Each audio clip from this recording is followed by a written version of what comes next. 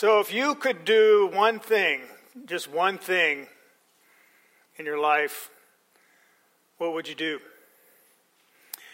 I remember when I was a kid, if you'd asked me that question, I said, if I could do just one thing, I would want to be a Pittsburgh Steeler.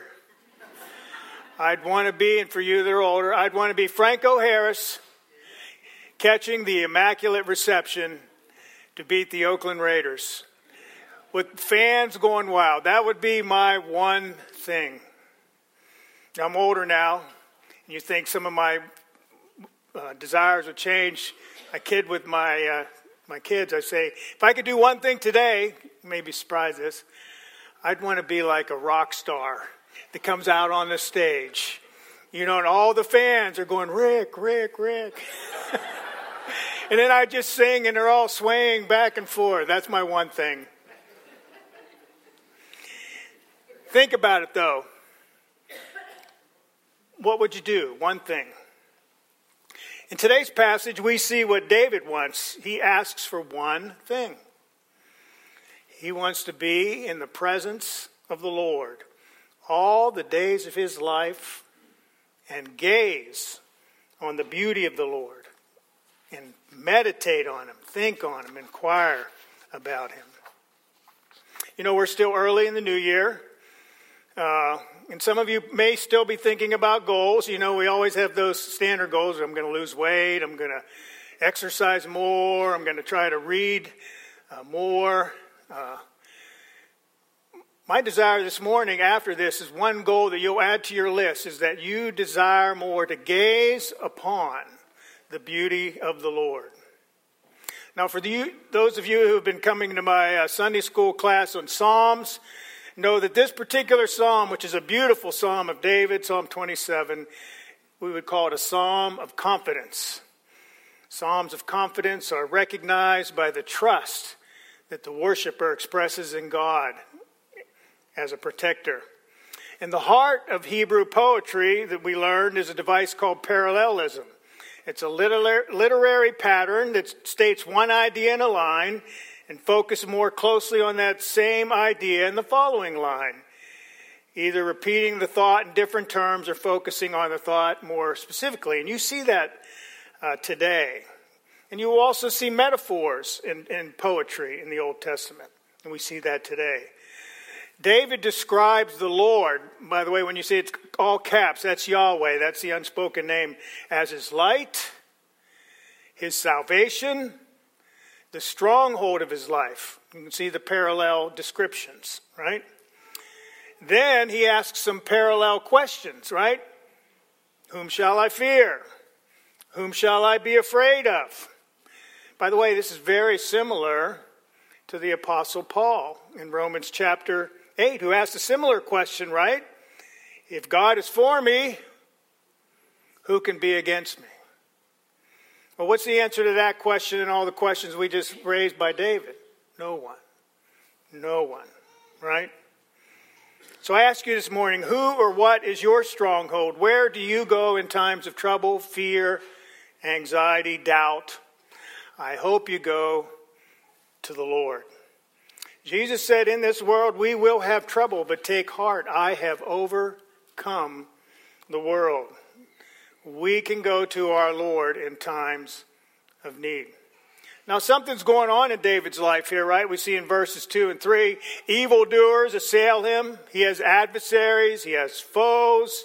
An army may encamp against him, it says. War may rise up against him. Kind of helps us maybe a little bit to understand when he wrote this, right? He could be either under attack from Saul, who was trying to kill him. Could be his son Absalom, who was also trying to get rid of him. Or the Philistines, his arch enemies, right?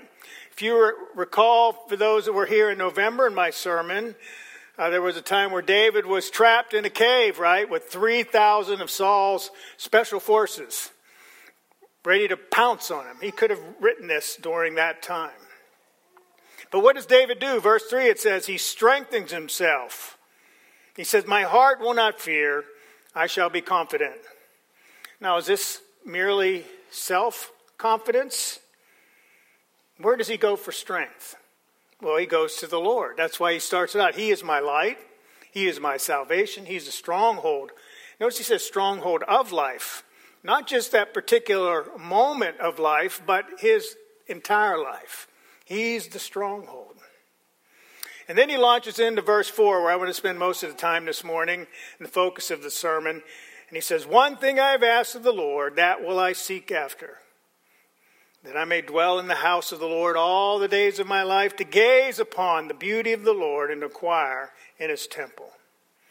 Again, we see in that verse parallelism. He does 5 things, right? He asks, he seeks, he dwells, he gazes, he inquires. But it's all about one thing, right?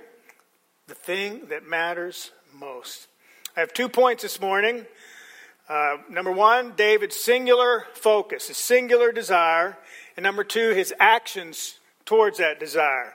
You know, it's one thing to have a desire. It's another thing to act on that desire. A lot of times we have great desires, right? And we don't do anything about it. David is acting on his desire. So number 1, first point, David's singular focus or desire. And it's on the one thing that really matters. You all know, and I know what focus is, right? Single-mindedness. It's an intentness on one thing. And if we're honest with ourselves, most of us are not very focused. We are not the sniper rifle. We are the shotgun, right? So many things, being pulled in so many directions. Busy with so many things.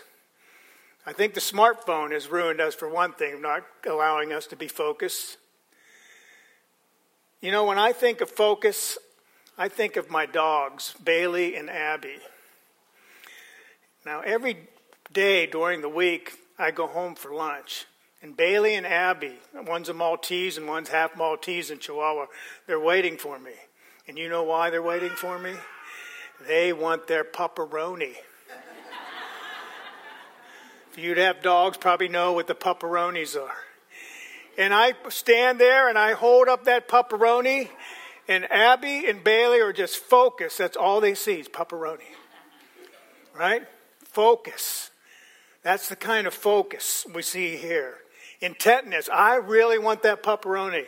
David's saying, I really want to be in the presence of the Lord. Or to say another way, it's to live in the awareness of God's presence as if he were in that tabernacle every day. You know, he says that earlier, one of the most famous and well-known Psalms, Psalm 23, it says what? And the Lord is my shepherd. But he says later on, I shall dwell in the house of the Lord. How long? Forever. Forever. Now, the house of the Lord for David was a tabernacle. The temple had not been built yet, right? Solomon built the temple. But you know, the tabernacle as well as the temple was carefully designed by God to mirror heaven, to give people some visible representation of the glory of God and of heaven. And for those of you who went through the Hebrews class I had, you may recall that the writer of Hebrews lays that out, that the tabernacle and the sacrifices were but a shadow of good things to come. They were a shadow instead of the true reality. But David could picture within that tabernacle the presence of the Lord. He could sit in that tabernacle when he was there and enjoy the beauty of the Lord and to think about the Lord. Now, does that mean he wanted to be a Levite and just live there and work there the whole time? Well, not necessarily, but think about, we just got done with Christmas, right? And you remember in Luke's gospel, it talks about several characters leading up to the birth of Christ. But there was one named Anna, and it says she was advanced in years, having lived with her husband 7 years from when she was a virgin, and then as a widow until she was 84. She did not depart from the temple, worshiping with fasting and prayer night and day. She was waiting for the coming Messiah and the redemption of Israel. Anna was about going to the temple every day, being in the presence of the Lord. Same thing with David. It was his singular focus, her singular focus, to be in God's presence. We need to ask ourselves, do we have that desire? Do we have that hunger, that ardent desire to be with the Lord, to be with the Lord's people, to meditate and inquire in his temple? I hope so. You know, Paul says a very similar thing in Philippians, right? He says that I may know him and the power of his resurrection, and I may share in his sufferings, becoming like him in death. But one thing I do, there's the one thing I do, I forget what lies behind, I strain forward to what lies ahead. I press on toward the goal for the prize of the upward call of God in Christ Jesus. Y'all remember, Joe went through it months back, but the story of Martha and Mary, right? Let me read from that. It says, as Jesus and his disciples were on their way, he came to a village where a woman named Martha opened her home to him. She had a sister called Mary, who sat at the Lord's feet listening to what he had said. But Martha was distracted by all the preparations that had to be made. She came to him and asked, Lord, don't you care that my sister has left me do the work by myself? Tell her to help me. My kids would come up to us, right? We'd say, do the dishes. And they'd say, tell my sister to help me or someone to help me. So what did Jesus say? Martha, Martha, you are worried and upset about many things. Lack of focus. But few things are needed, or indeed only one. Here, Jesus, only one thing's needed. Mary has chosen what is better, and it will not be taken away. What was the one thing Mary chose? To be at the feet of Jesus, to hear the words of Jesus. Now, Martha was doing all good things, and a lot of times we're like Martha. We're busy doing work in the church and but we don't have a relationship where we get close with the Lord and sense the power and the presence of the Lord.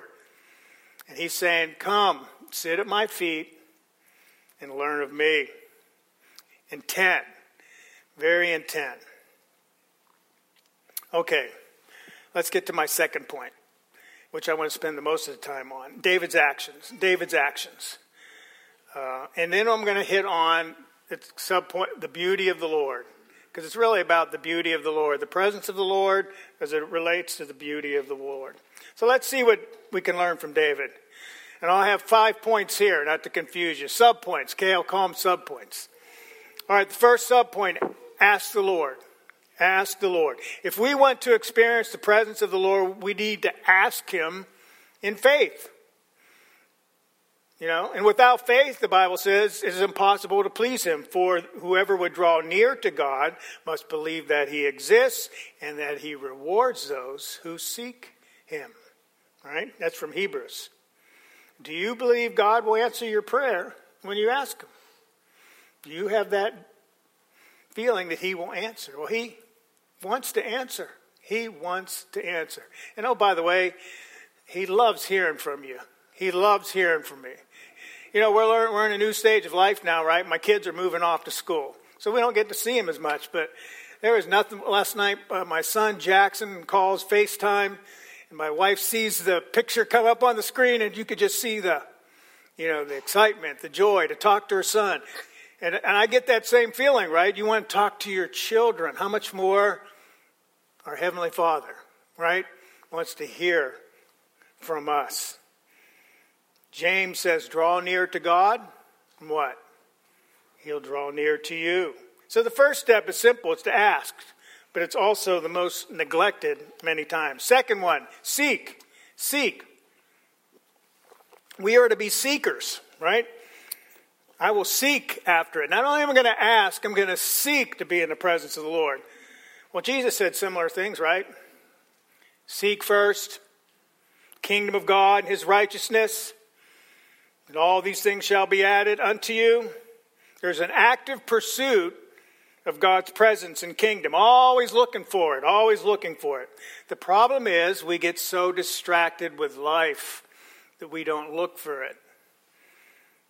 We don't get that focus. See, David, when he's writing this, he's probably out being chased by Saul. Like I said, he is not living a great life at home in the comfort of his house. He is probably on the run, scraping food for him and his men. It's not a great time in his life, but his desire is focused to see the Lord.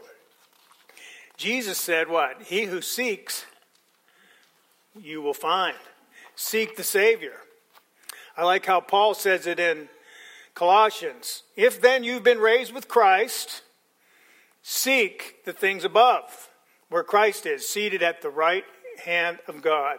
Set your mind. Here's where that David's talking about the inquiring and meditating. Set your mind on things that are above, not on things of the earth. The life of the believer is a life of seeking, focusing on Jesus. Next point, C3, dwell in the house of the Lord. David desires to dwell in God's house. He loves to worship. He loves to be with God's people. And there's nothing like corporate worship. It's important for God's people. That's why we gather each week. We need this. This is good. It's important. It helps us to reflect the glory of God. Worship can be, I don't think, better described than in Psalm 84. Listen to this. Psalm 84. How lovely is your dwelling place, O Lord of hosts. My soul longs, yes, faints for the courts of the Lord. My heart and flesh sing for joy to the living God. Even the sparrow finds a home, and the swallow a nest for herself, where she may lay her young at your altars, O Lord of hosts, my King and my God. Blessed are those who dwell in your house. See that there again, dwelling in the house. Ever singing your praise. In this next verse you'll know it's a song. For a day in your courts is better than 1,000 elsewhere. Well, we're not always gathered together in the church. So how about when we're outside the church? We're out, walking in life, What do we do then? Well, can we still enjoy his presence? We can still enjoy and be aware of his presence. I think of another beautiful psalm written by Moses, Psalm 91. He who dwells in the shelter of the Most High will what? Abide in the shadow of the Almighty. We can abide in the shadow of the Almighty wherever we walk, What was that? Peanuts. Remember the Pigpen? What was the guy who was always dirty? Pigpen, yeah. He had the shadow of the dirt always falling, right? Wherever he went. Well, we can walk in the shadow of the Almighty each and every day. Again, because David, when he's penning a lot of these Psalms, he's writing them in situations, circumstances that were not great, right? But he was always anticipating and thinking about when he got back to Jerusalem at time or before that, he wanted to get where? To the tabernacle. How about us? Do we have a desire each Sunday to want to be in the house of the Lord? To be with God's people? I hope so. Next one, gaze. D, gaze upon the beauty of the Lord. The word gaze includes the idea of longing for, spending time on. We don't really know how to gaze anymore. I was thinking about this. We've kind of lost that ability. We just got past Christmas. The great movie, The Christmas Story with Ralphie, right? What's he want? Red Ryder BB gun. Remember the scene? He's just gazing at it in the window. It's an intentedness. There's a joy there. It's like, I want that Red Ryder BB gun, right? Think about it, parents, when you put your kids to bed at night and they fall asleep and you look down on their faces, what do? You kind of just gaze at them, right? It's a gazing, it's an intentedness, a love that comes from that. Husbands, remember first when you started dating your wife and you fell in love? Remember all the gazing? Come on, he was like, oh, she's so beautiful. I hope we do.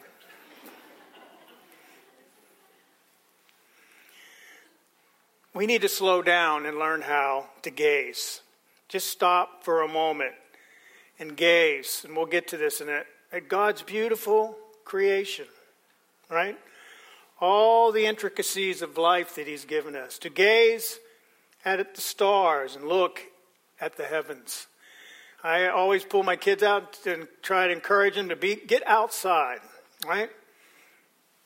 I love to go to Turkey Creek. Just walk down and gaze beauty out at White Point. So many places to go. You know, the problem in America today, we have a lot of mental health problems, right?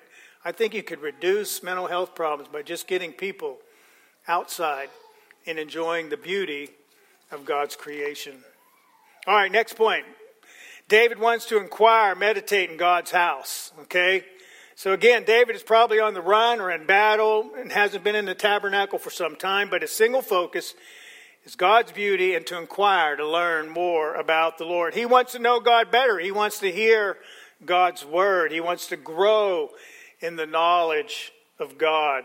You see, all these actions are wrapped up in getting to knowing God and experiencing, right?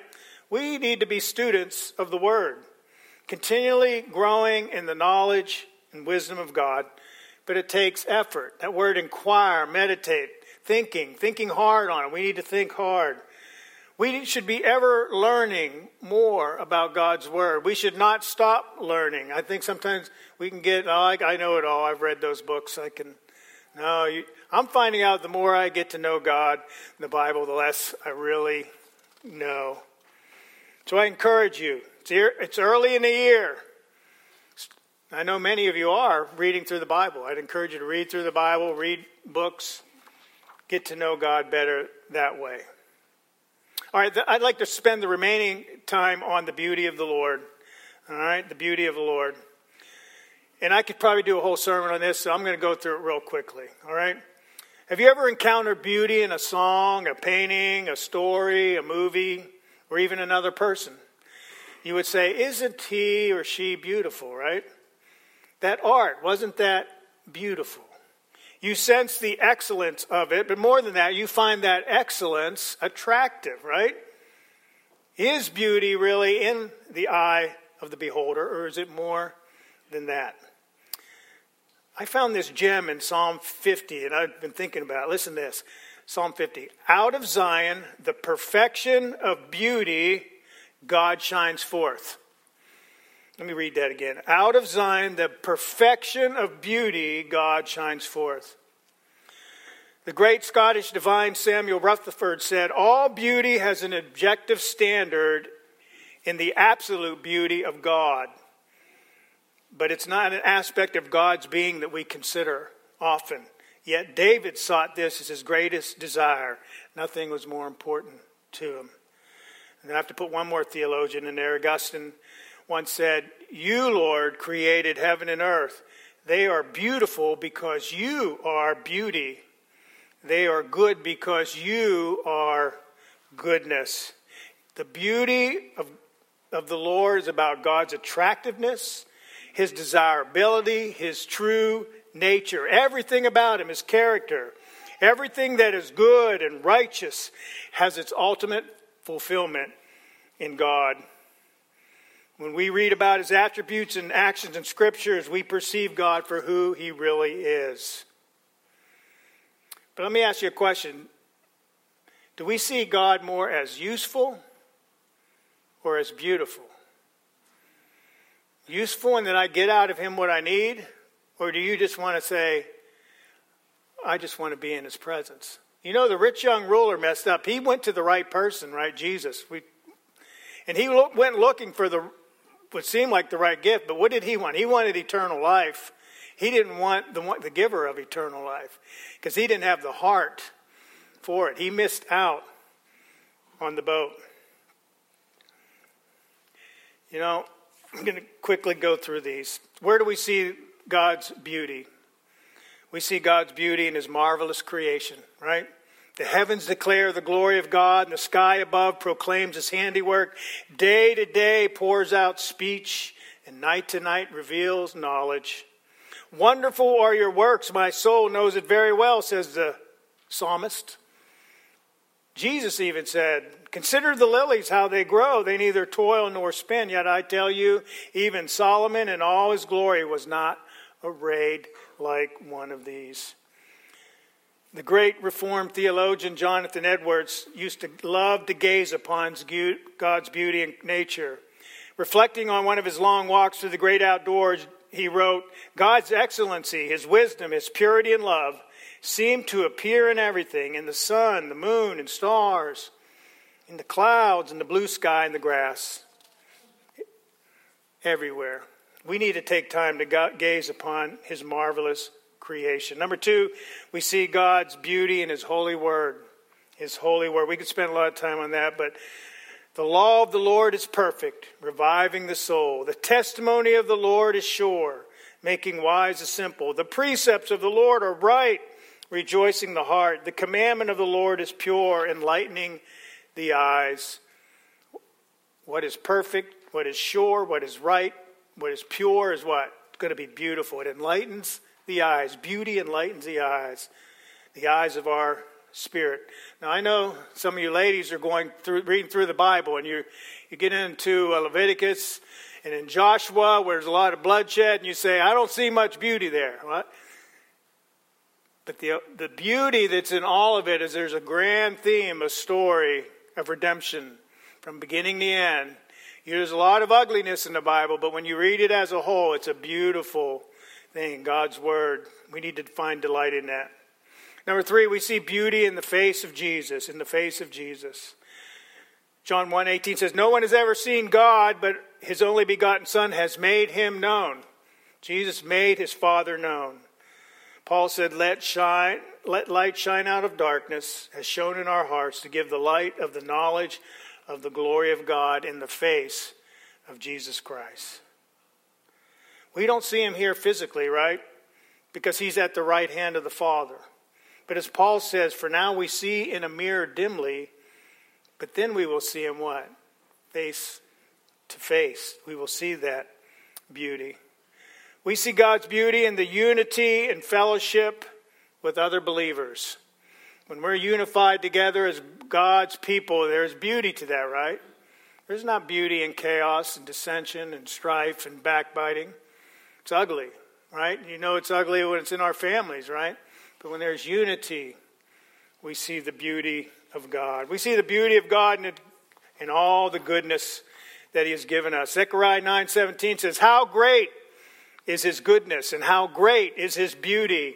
Grain shall make the young men flourish, and new wine the young women. Oh, the beauty of a good meal and good drink, right? Sometimes my daughter, Madison, loves to send me pictures of her meal. You know, she's having barbecue yesterday, and there's the symmetry of it, the beauty of it. I know you're getting hungry. We're almost there, okay? All right. And we also see God's beauty in our holy lives, in the holy living. Psalm 29:2, ascribe to the Lord the glory, due his name, worship the Lord in the splendor, the beauty of holiness.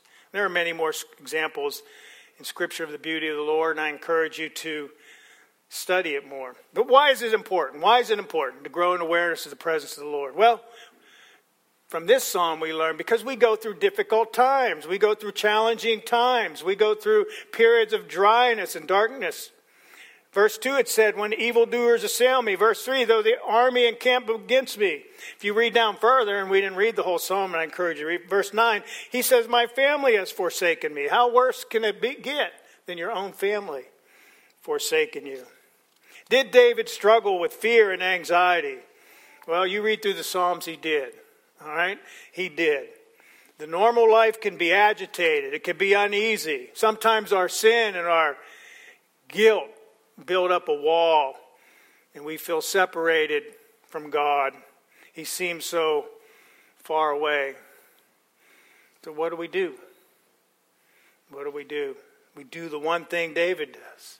We ask, we seek, we dwell, we gaze, inquire. Because we can easily forget. We need to gaze on the beauty of the Lord. I close with an illustration. I remember when I was dating Trish, and she lived in Gainesville, and I lived Fort Walton Beach. Okay, so we didn't get to see each other much, and but she sent me a picture of when she was wearing this beautiful dress. She was in her sister's wedding. And I used to take that picture. I'd come home from a rough day at work. I would get that picture out and I would gaze at it. And why did I gaze at it? It brought joy it was just pleasantness, beautiful thoughts, even though she was away. And you and I, when we go through difficult times, we need to look into God's Word, God's creation, God's house of worship. We come together each week. We need to go to those places where we can see the beauty of the Lord to remind us of how good He is. You see, there really is only one thing that matters, and that's to be in the presence of the Lord, to gaze upon His beauty. Amen? Let's pray. Heavenly Father, thank you for your beauty. Thank you for all the many things you've given to us to show yourself to us through your creation, through your Son, through your Word, Lord, through the fellow believers. I pray, Father, that you would help us to turn to you and look to you in time of need. For we know, Lord, you are our stronghold. We know, Lord, that you are our high tower. You are, there's so many other metaphors, our help in time of need. And I pray this morning, Lord, if anyone's struggling with their faith, that you would strengthen them in their awareness of your beauty, of your presence. We ask these things in Jesus' name. Amen.